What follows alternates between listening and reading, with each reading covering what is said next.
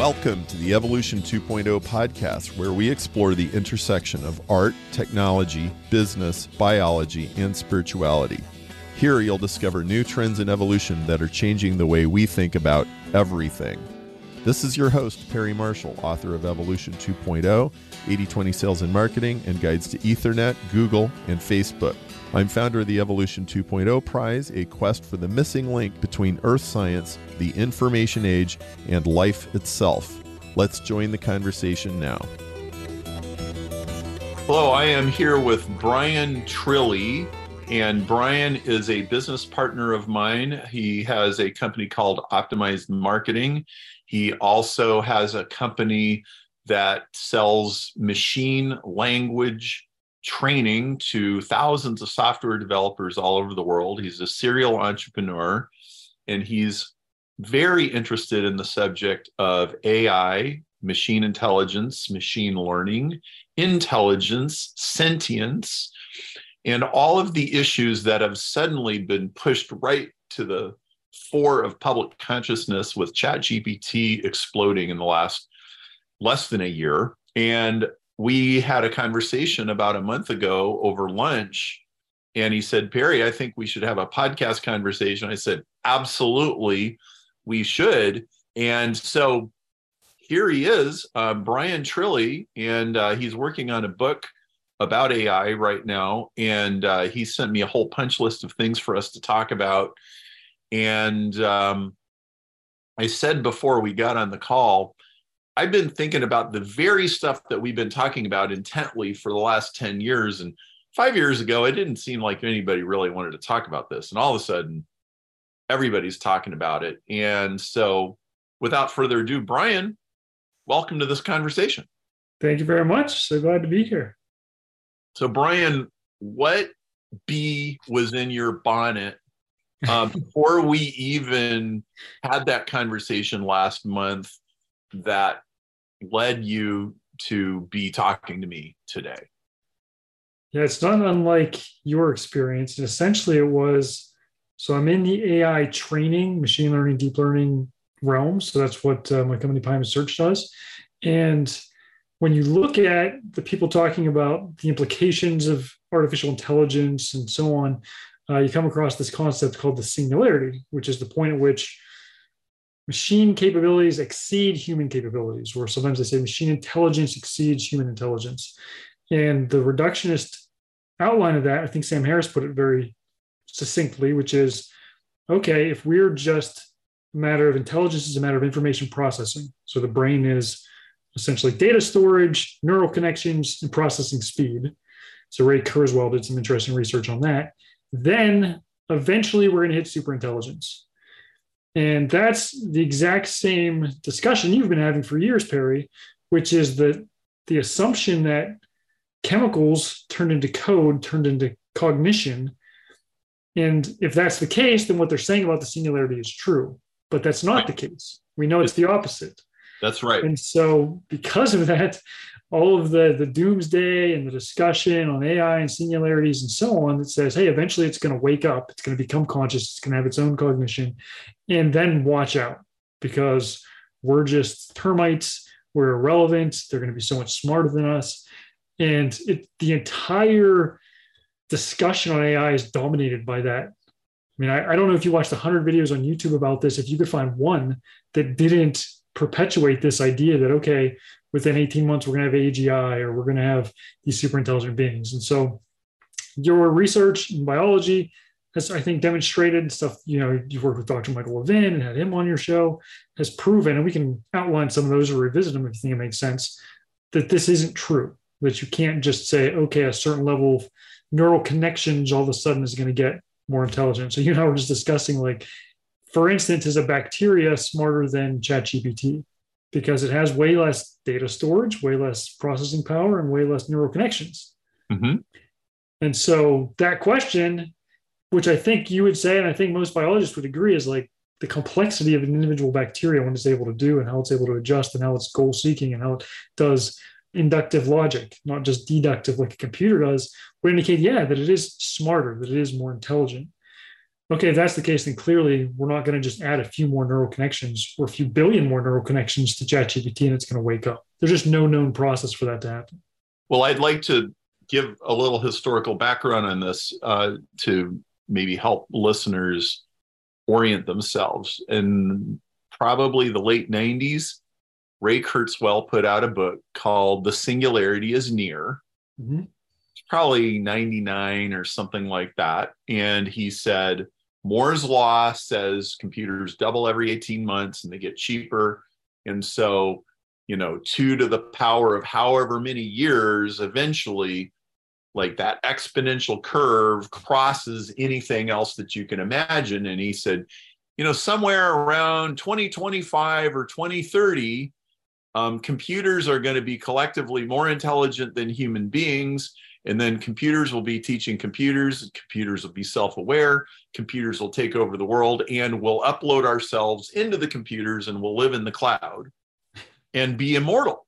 This is what it says. Exactly. Yep. Now, if you know theology, if you know archetypal stories, if you know anthropology, that's just a Christian rapture story with they take God out and they put the cloud in, but it's the same story. And it's a religious story. And I'm not going to steal your show because this is your conversation, not mine. But I put together a mathematical proof that said, no, a computer can't do that. And what I think is interesting is that what's happened in biology is it's been taboo to suggest, for the most part, that plants and animals and organisms and cells are intelligent the way humans are. That's been taboo. Yet at the same time, there's lots of people where it's cool to think that computers are smart the way humans are. And that's actually completely backwards. I actually think, in a sense, that a bacterium is smarter than a human. So we can talk about that if you want. And a computer is dumb as a box of rocks. Even ChatGPT is as dumb as a box of rocks. And so this is just, I'm offering this to set up, this is a conversation that takes the AI discussion. I think what you and I are saying is absolutely provable beyond any dispute true, because it's mathematical proof, but it takes the AI discussion in a completely different direction than where it's going. Yeah, absolutely. And Kurzweil's book is a tome, and honestly, like 95% of it, I think, makes sense. So like his projections of Moore's laws, increased computer power and all that stuff, I mean, yeah, I think all that is very reasonable. His conclusion from that once you hit some level of matching the human brain's neural connections, that's the only reason they say ChatGPT hasn't woken up. It's got more processing power and it's got more data storage, clearly. It just doesn't have the neural connections yet. Once it does, then watch out. And it's like, well, okay, it's still better than a bacteria. It's more than a hamster. It's more than a dog. Like, what are we saying here? And he said specifically 2029 would be the Turing test, and 2045 the singularity would occur. Okay. He was very precise in his predictions. Okay. But it is based on this idea that cognition comes from neural connections. And so he even said that, hey, we have a provable method to achieve this. It's just we're going to reverse engineer the human brain. And so I'll give you a few examples of where reverse engineering the human brain will not get us there based on what we know about science. So one of them is called hydrocephalus, also called water on the brain. What does that mean? That means certain people have their brain replaced with cerebrospinal fluid instead of having the normal gray matter. And so research has been done by a doctor in the UK. His name's Dr. Lorber. And he said that about half of the people that have 90% of their brain replaced by cerebrospinal fluid are very disabled. They're dysfunctional. I mean, their brain obviously isn't working. But the other half have IQs over 100. And he knew of an individual who 97.8% of their brain was just fluid. And yet they had an IQ of 126. They were getting a first-rate education in mathematics. So the idea that your brain is the sum total of your intelligence clearly is just disproven by that alone.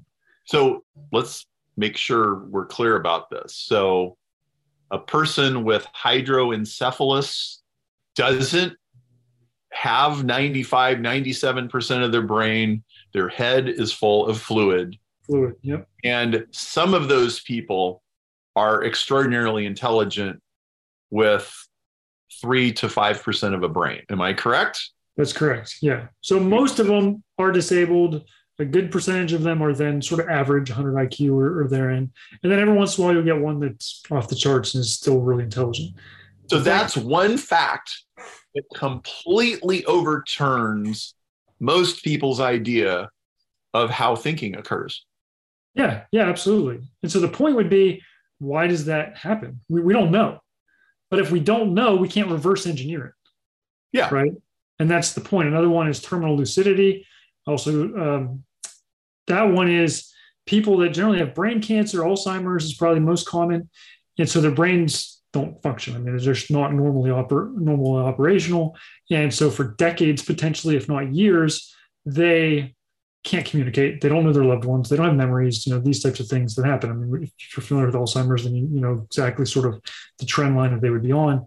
And then either hours or sometimes up to days before death, a good percentage of these people will have what's called terminal lucidity, which means they just wake up. So they have memories. They recall everybody that comes to see them. They know their family members. They're joking. They're talking just like normal. Now, their brain physically has not changed. And this only happens at the point of death, which is really interesting. It doesn't happen like, hey, it happens this one day and then they live for 3 more years, right? It's literally just before death occurs. Something happens. Scientifically, we can't define what that something is that says, okay, they've gotten their full faculties back, but their brain physically hasn't changed, right? So again, there's another completely overturned notion of brain and intelligence story right there. Yeah. And then you can keep going down the list of like other strange things that we can't explain, whether it's memory transference, people that get heart transplants, then develop the tastes, not just like physical tastes, although that's one, like palate, but also musical tastes. I mean, there's some crazy stories out there and they're hard to kind of verify exactly, but some of them, and I will say this is probably more of, I don't know if legend's the right word, but I haven't been able to nail down the exact person this happened to, which always makes me skeptical. But they claim that a girl got a heart transplant when she was 10, had nightmares because the person she got it from, the other young girl, was murdered. And the dreams that she had led to the capture and conviction of that person. And if you Google that, there's like a dozen stories about this out there, but it is hard to nail down exactly. Now, whether that specific story is true, I don't think it matters. There's dozens and dozens in the actual scientific literature that talks about memory transference, where people get a heart from somebody else and all of a sudden they have their taste, their personality. I mean, all kinds of things happen. So like what's going on there? That's not even the brain. That's something else. I mean, well, let's call that the persistent recurrence of certain kinds of anecdotal stories. Sure. And we know that there are a huge number of neural connections in the stomach. And if you That's the next one I was thinking of.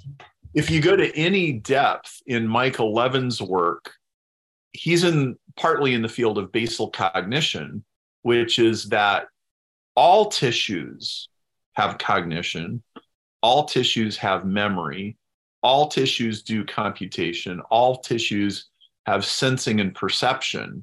And so the idea that you need neurons or brain cells in order for this kind of thing to happen is flat wrong.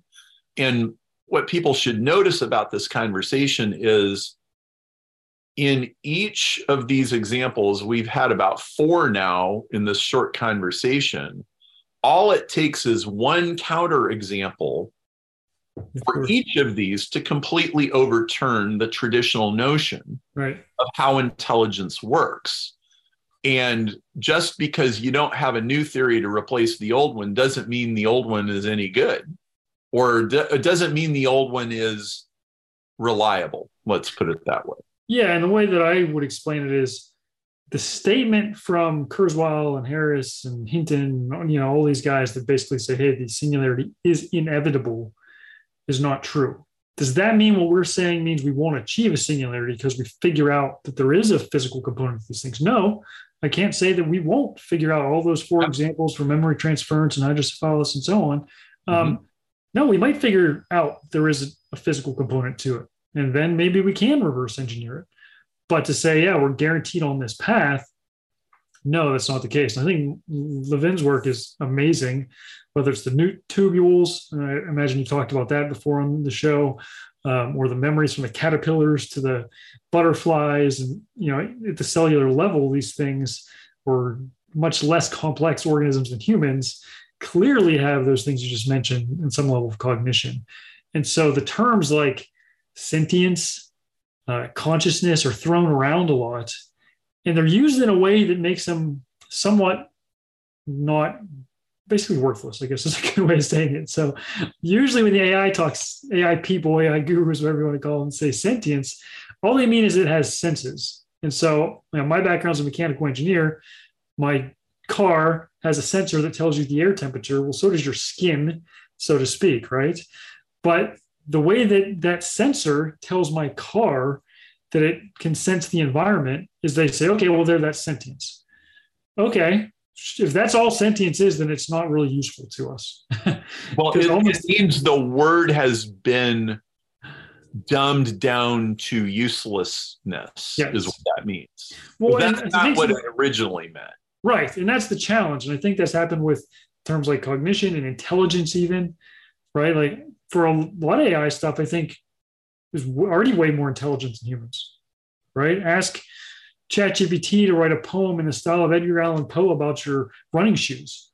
And it's going to come up with something amazing. Like that is a high level of intelligence. It's going to beat me in Go. It's going to beat me in chess. It's going to like all these things that it can do better. It's going to bid better in Google AdWords. So if intelligence is just information processing, then it's already beat us. And yet clearly it's not better than human in total capabilities. Right. So the sentience, I think that one is worth unpacking because there's some interesting research done by that. Nicholas Humphreys put out a book. He's a philosopher called Seeing Red. In his book, he talks about a few different. Are you familiar with the work? Well, not that book, but that's a very common phrase in defining the word qualia. So go ahead. Okay.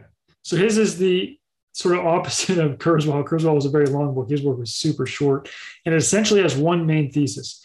He worked with a monkey for years that they'd removed the visual cortex. So the monkey could not see.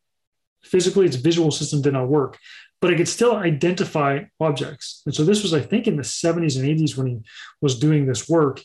And then eventually he came across a woman who had what they called blind sight. What this meant was that she could not physically see, but if you put something in front of her, like a red ball, she could perceive and tell you there's a red ball there. But she had no experience of the redness, no emotional reaction to it. There was no experience of the ball, the roundness, or anything like that, but she could perceive it. And so this was essentially explained as there's a big difference between a perception and an experience. So the fact that my temperature sensor in my car can perceive a temperature or a pressure or a position or any of these things is very different than an experience of it. And so when you consider his work's relatively recent, I started connecting some dots here. You're probably familiar with Daniel Kahneman's work, Thinking Fast and Slow. It's one of the more popular psychology marketing style books.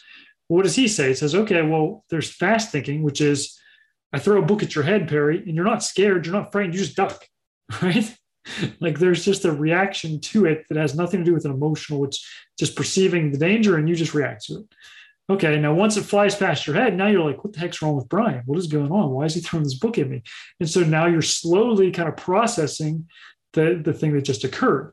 So Kahneman won the Nobel Prize, one thing in economics, if I recall correctly, from this work of understanding. Okay, that's interesting. That sounds a lot like this perception and experience from Humphreys. But if we go back to the 13th century with Thomas Aquinas, he said that there's a will, and that will is made up of two parts, an antecedent will and a consequent will. Well, the antecedent will is your initial reaction to something that's not based on processing or rational thought, and then the consequent will is based on the rational thought.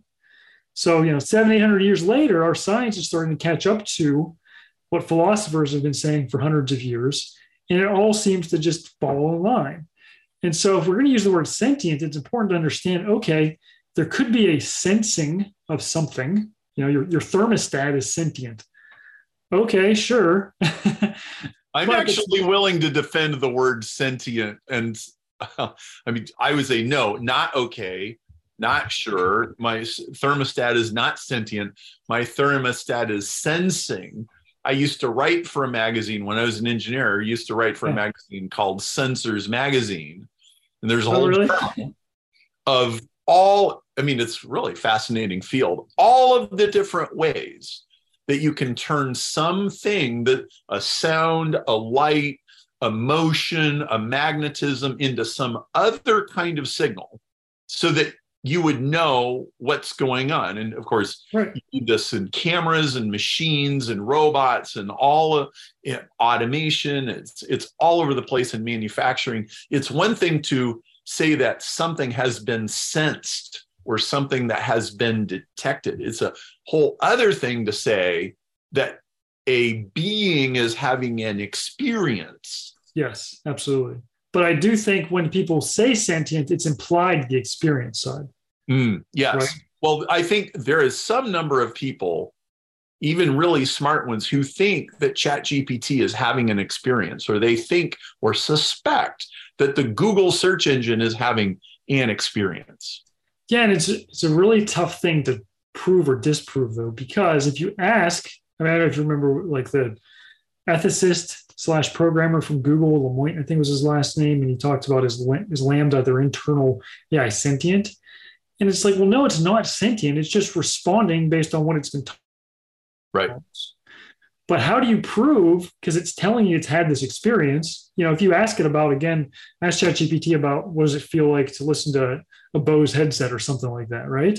Like it's going to give you an experience, but it's just repeating words from a massive database that explained from customer reviews or whatever.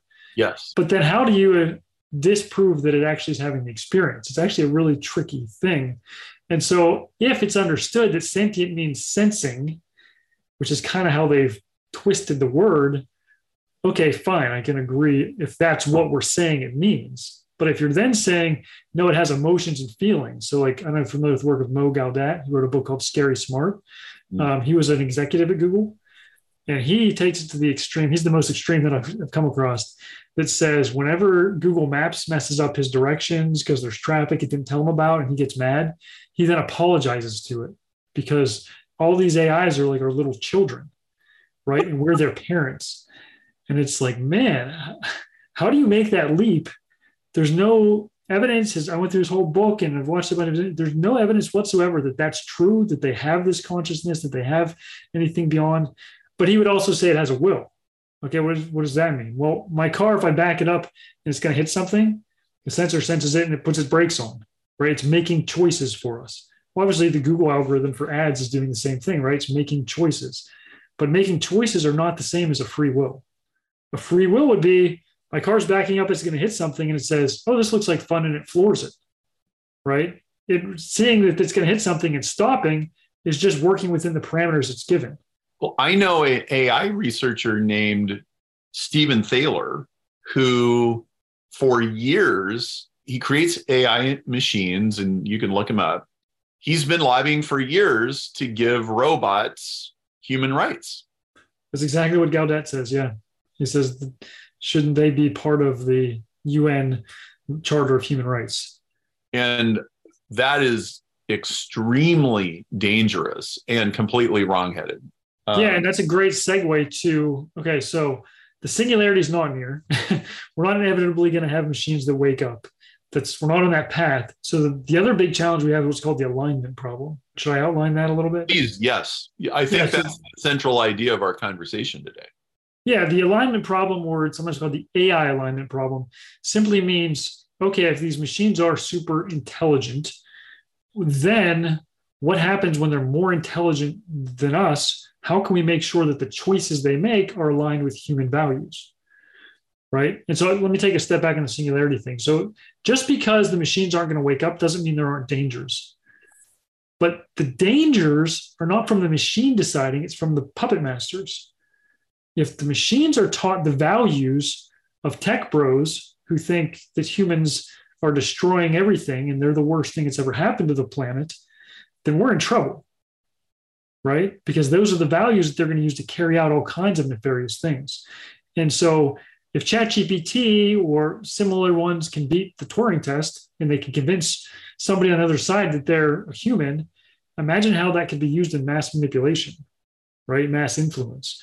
All the deep fake stuff, like what's even real, whether it's video or audio or all these types of things. So now if you have people controlling that with agendas or biases, which I mean, I can't imagine that ever happening, right?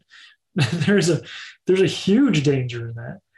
And so the alignment problem to get the AI, whether that's human controlled or if some way we reverse engineer all this stuff and we figure out all the problems we just discussed and it became sentient, but more likely it's just human controlled, then how do we get it to align? And the real answer to that question is the answer to what is a human? Like, why should the computer see a human being differently than a dog or an animal, or different than a bacteria, or different than another computer AI system? Mm-hmm. And clearly there's people that don't think it should, like the one you mentioned, Thaler and Gaudet. And if you can answer that, what is a human and why is the human unique? Then you could train the AI under those principles and say, okay, this is what makes a human different than even you meaning the AI. Does that make sense? Absolutely. And this is already an issue because 3 or 4 months ago, a man in Europe committed suicide and they went through his computer records and they figured out that he had been in a long series of conversations with an AI bot about how humans were destroying the planet and maybe the best thing that he could do was end his own life. And he did. Yeah. I mean, you could take that to a whole bunch of levels. So to assisted suicides is certainly one of them, or euthanasia, abortion. I mean, if you could convince people that being human or having more humans or having another human or whatever level you want to take it is not good, or you're a drain on society because you're not functional or utilitarian, or your utility as a human because you have a disability isn't there. I mean, the AI can convince you of a whole lot of things. And there's another example from the guys that did The Social Dilemma, just to kind of give you another point, where Snap released their AI, which is like your personal AI friend on Snap, and you could just chat with them. And so they set up a scenario where they pretended they were a 13-year-old girl, and they were talking to the AI about how excited she is to go on this date with this 18-year-old older gentleman, 31 years old, and how she was excited about her first time and all this stuff. And the bot was like, oh, well, that's great, just be safe and blah blah, and supported the whole thing. And what struck me was, okay, so they said clearly we got to figure out how to align this, but they don't have in a tech world a moral framework for even saying that wasn't right. What is your moral framework for saying that isn't appropriate? It isn't because technology says it isn't. It isn't even because biology says it isn't. There's something else there. And so the question of, okay, how do we align things with AI is not a technical software question. And yet the people dominating the discussion are technical software people, PhDs, and very brilliant ones at that. It's ultimately a moral, philosophical, and even theological question. And the people in that realm that either feel comfortable talking about AI or are invited to the conversation is virtually none. So the good thing is I actually think the solution is pretty straightforward. And I can't really take credit for it. I think the simplest solution is if we look at the history of man, this has been our question. What is a human? Why is human unique? How do we build governments and systems and so on around that? And the best answer to that came from the Declaration of Independence, Thomas Jefferson. That we were made with unalienable rights given to us by a creator for life, liberty, and the pursuit of happiness. Now that came from Locke, who actually said property. Locke got his from Father Francis Suarez about 100 years before that. And so the theological and philosophical tradition was built on Aquinas and so on, led to the development of human rights. Okay, well, that's interesting. Why did that come out of a Christian worldview?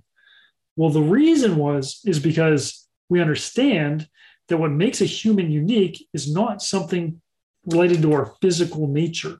Yes. It's that we're made in the image and likeness of God. What does that mean? That means we have a soul that's given to us by our creator that makes us unique and different from anything else, right? If you could train an AI on that, and therefore all life, doesn't matter what abilities or disabilities or location or income or anything like that, that all human life is valuable. Now you have a better prescription to not have mass genocide.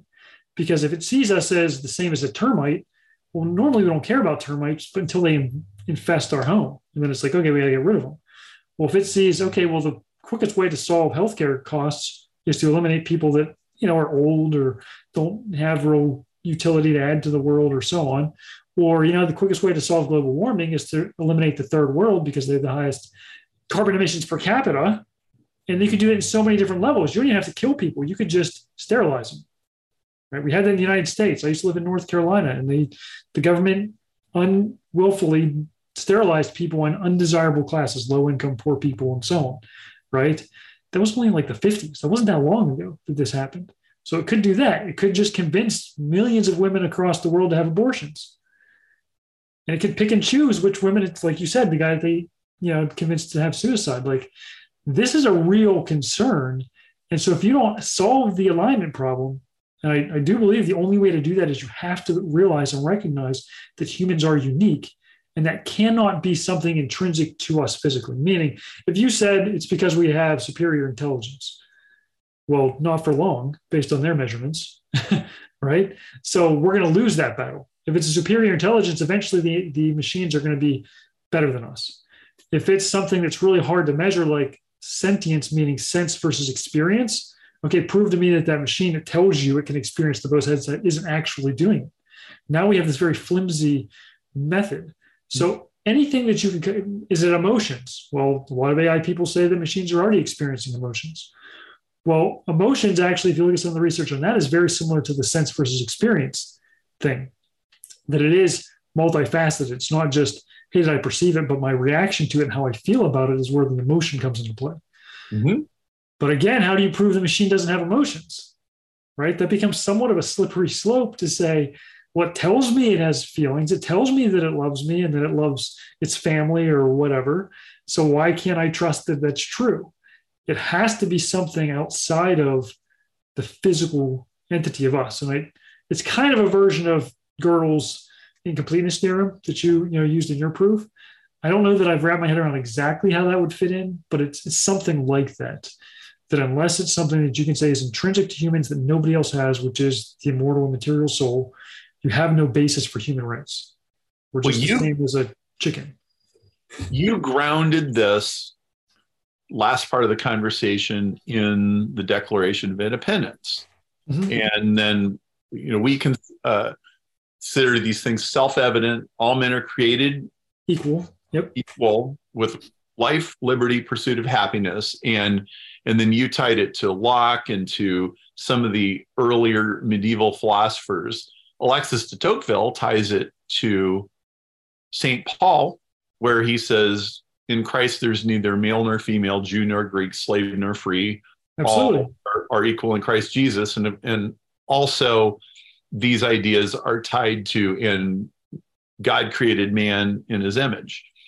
And what I'd like to say about that is that it's a completely religious, metaphysical idea. The idea that all humans have something special, have a divine spark.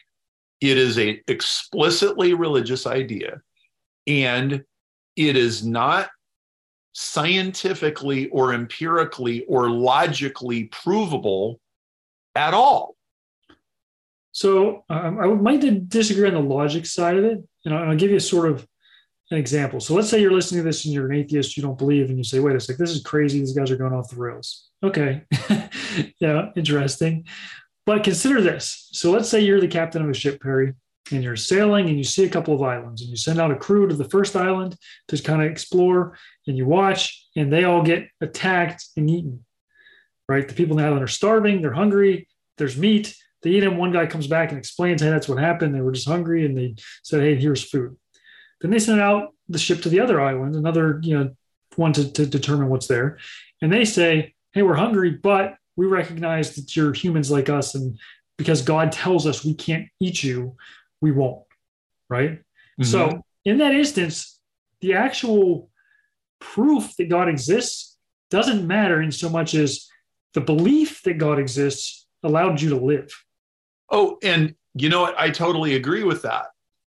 You end up with a better outcome starting with something that you could never prove. And my point is that You can't prove this at all. But what I think is interesting is that, and Alexis de Tocqueville talks about this in Democracy in America. He talks about how this idea of equality was introduced by Paul. Nobody before Paul.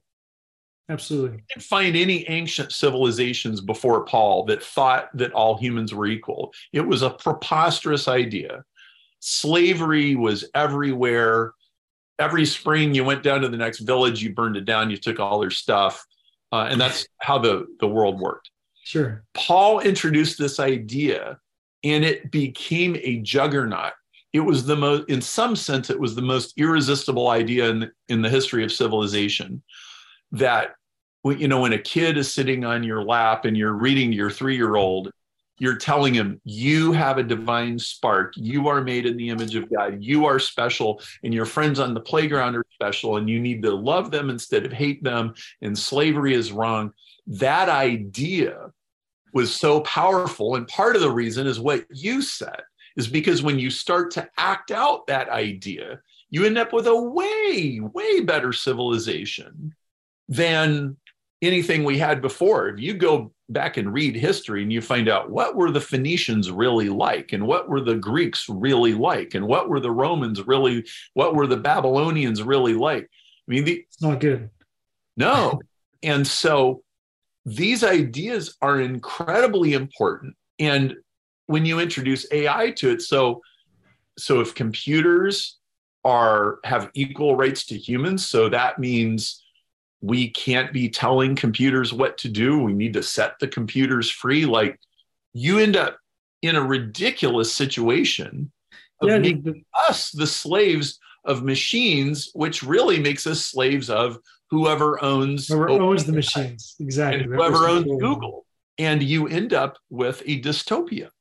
Yeah, no, absolutely. And the point there is that whether you believe in the existence of God or not, human rights can't exist without that belief. So if human rights are important, you have to accept that. The thing that's different now than this conversation has ever had before, in which I think I agree with a lot of AI people or gurus, leaders, whatever you want to call them, that say, hey, this problem is the biggest problem that ever faced humanity. This might be bigger than nuclear war. Because if you get that wrong, and we say, you know what, let's have some assisted suicides or some euthanasias or some capital punishment, any of these things. And the AI realizes that's acceptable. And it also says, hey, you want me to optimize for minimizing global warming or reduce healthcare costs or whatever. And it has the ability to manipulate people en masse. The answer to that question is no longer, well, Perry, I disagree with you, so I'm going to be mad at you at our Thanksgiving dinner, right? Like, that's how this used to happen in conversations. Now it's like, okay, if whoever's wrong, now it could be hundreds of millions of lives lost, or entire countries, civilizations not reproducing, if that's, just the abortion side or whatever. And so you have to say, okay, am I willing to stake the entirety of humanity on it? And the scary thing to me, to some degree, is there are people that believe we need to decrease population, that the worst thing that's ever happened to the planet is humanity. And some of them, Elon Musk suggests that Schmidt, I think it was, called him speciesist. So he was, favors the human species. And if that's the mindset of the people that are controlling this, that we are just the same as dogs or cats or ants or whatever else, man, that gets scary real fast. And so that's the difference. The consequence of being wrong about this is bigger than it's ever been before. Mm-hmm. And the problem is not the AI waking up. The problem is who's pushing the buttons and who's determining the values, because it is inevitable that values are getting baked in. I know this, and you know this from online advertising. We both know that Google, Facebook, YouTube, Instagram, they can't just let anybody advertise anything they want, or it will destroy the platform. They have to have community standards. They have to have advertising standards. Laissez-faire, do whatever, doesn't work. And as soon as you recognize that, then you have to start prioritizing what values and what definition of right and wrong. Yeah, and so it's interesting because when you look at the there's global, let's say, committees that are trying to solve the alignment problem. And so they'll say something like, we need to work on a universal group of principles that humanity agrees upon, right? And you say, oh, okay, yeah, I think I've heard that before. What is that? Moral absolutes. Well, yeah, but there's no moral absolutes. We have to respect diversity. It's like, but a universal principle that all of humanity agrees on, it sure sounds like a moral absolute to me, right? Okay, well, where do the moral absolutes come from? Well, is it a vote? Like, is it purely democratic? What does that even come from? And so some of the AI based, so again, this is brilliant computer scientists that don't have a philosophical or moral background or training, say, okay, we'll do a thing called like inverse reinforcement learning, which is something like, let's just watch what everybody does and infer from that. Then we'll have a group or committee that says, well, yeah, you interpreted that wrong. Let me correct you. Okay, so now that committee's moral absolutes become what's real and what the AI learns. As far as the first stage of learning from what humanity does, I'm sure that couldn't go wrong, right? Like there's all these shining examples of us doing so well. And even there's 3 or 4 examples. Microsoft Tay, when they released that on Twitter, within a few hours, they had to shut it down because it became pro-Hitler and racist and all these things. And it's like, watching people is probably not your best method of understanding what's moral and what's immoral, what's right and what's wrong. And this is where, again, it's frustrating because all of these discussions that I've seen are completely done by computer scientists, right? They're not done by theologians, philosophers, moral ethicists, these types of things. And so you're never going to get the right answer. You're looking in the wrong place. People have been very thoughtfully considering these questions for a long time. And my son ZJ, in the last 6 months, he started taking a philosophy class. And so he's been reading Plato and Aristotle and Socrates and all of those guys and going really deep in it. And a few months ago, we were having a conversation. He goes, Dad, this is like bedrock of civilization, definition of right and wrong, definition of humanity stuff. Like, how come nobody's talking about this? I'm like, oh, ZJ, well, yes, you're exactly right. A lot of these questions got answered a very long time ago, and the average person still doesn't know it. And that's exactly the problem that you're describing in the tech community. Most of those people have not had an education in the humanities. They think theologians are a bunch of clowns who argue about angels dancing on the heads of pens or something. And they very condescending look at theologians, yes. Right. And they have no idea the depth in which these conversations have already happened.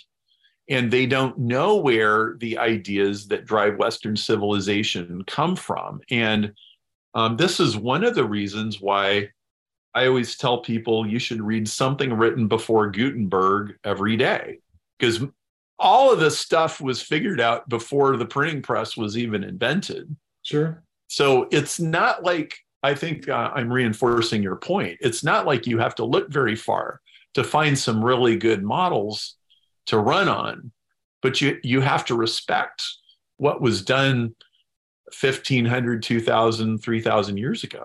Well, it's a lot of hubris to say, hey, we're going to figure out the problems that have been vexing humanity and civilization for thousands of years without considering what's already been done.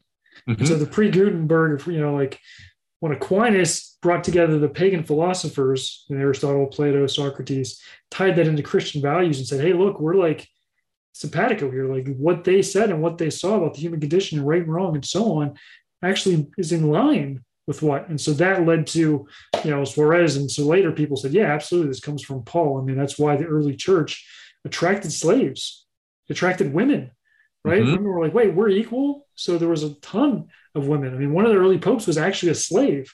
So he got his freedom and then eventually rose to be the head of the church. And so, these things, and the counter arguments are always like, yeah, but what about this horrible thing that happened? And it's like, well, you have billions of people that have been Christian over the years. There's going to be some bad apples. Like to say, hey, this bad thing, one thing happened. And it still pales into comparison to the 20th century atheist regimes, whether it's the tens of millions in communist China or Stalin or Lenin or Hitler or whatever. The natural progression of saying, hey, we're not any different than animals. Let's just, mean, in the biology sense, eugenics, right? So eugenics is, hey, let's engineer a better human through gene manipulation, or even, 50, 60 years ago was mostly through stopping gene lines you didn't want, right? You want people to reproduce that are undesirable. And that's a natural outcome of that. And so that's the challenge that I think we have, is understanding that, look, you don't even have to believe in God to realize that there is a legal and a beneficial reason to accept that a God who gave us something unique as humans is going to possibly be the difference between extinction and not. Well, I think you're right. I don't think I'm overstating it, but that's a discussion we can have if people think that is an overstatement. But in that regard, I'm in line with the AI gurus. They're all saying the same thing. This is an existential threat, right? Your Elon Musks and so on. They're just saying it for a different reason. So what do you think is the way forward? Where do we go from here? I think part of it is having the conversation, right? If you went and watched 100 videos on YouTube or whatever about AI, nobody is saying this. Like this discussion, I've not found anywhere else. So I think giving people the tools to understand and say, okay, I can chat with have a conversation with a PhD level computer scientists about these things, because this is an area that we can intrinsically understand. And it comes down to some basic things. What's a human? What makes us unique? If we can't define that, such as the Declaration of Independence today in like a sentence, then we're going to really struggle. So I think that's huge. The other thing would be the Turing test, understanding the difference between what is intelligence, which I think computers have already exceeded our intelligence. What usually people mean by that is utility. What can I do that's useful is more so than intelligent. So even if useful is beating me in a game of chess, okay, I can show some level of utility there. Whereas a bacteria, we don't assign intelligence to, because it's not useful in the way that it solves problems for itself. It's not helping me directly. And understanding that, okay, when somebody says this computer or this AI or machine is going to be conscious, it doesn't have a free will. It doesn't have the ability to say, I'm programming you to hit a hockey puck. And you say, I don't want to hit the hockey puck. I want a sword fight with the robot next to me. Right? And if you really just think about it on a very simplistic level, if you have children and you ask your children to do something and you've been a loving parent and whatever, and they're just like, no, I don't want to go home. I want to stay here and play. I don't want to eat my vegetables. Like, that's a free will. And there's no indication whatsoever that we even know how that works, or that we can reverse engineer it to put it into computers. And so when people start talking about the sentience and the singularity, and you just say, where's the free will coming from? How are you programming that in? Where is that going to come from? And these are relatively straightforward concepts. I think that most people that don't have to be experts in anything can say, yeah, that's common sense. Right. So that's what I think is the step forward, is getting these ideas out there so people can have those conversations and they can understand what I should be afraid of and what I shouldn't be afraid of. Well, this has been a great conversation. And I think you're absolutely right. We really need to be elevating this and getting it above the radar. And so I'm glad you're talking about it. If people want to pay attention to you or be in touch, how should they do that? Probably the easiest way is follow me on LinkedIn. So just Brian Trilley, look me up on there. You go to my website for my business, optimize-marketing.com. Yeah, that's probably the two easiest ways. And I can give you a link probably in the next few weeks to the book website. Well, very good. Again, very rich conversation, one that we very much need to have. Thank you for being on. Yeah, thank you, Barry. Appreciate the time. Until next time, this is the Evolution 2.0 podcast, bridging science, technology, business, and the big questions. To ensure you never miss an episode, subscribe on iTunes or on your preferred player.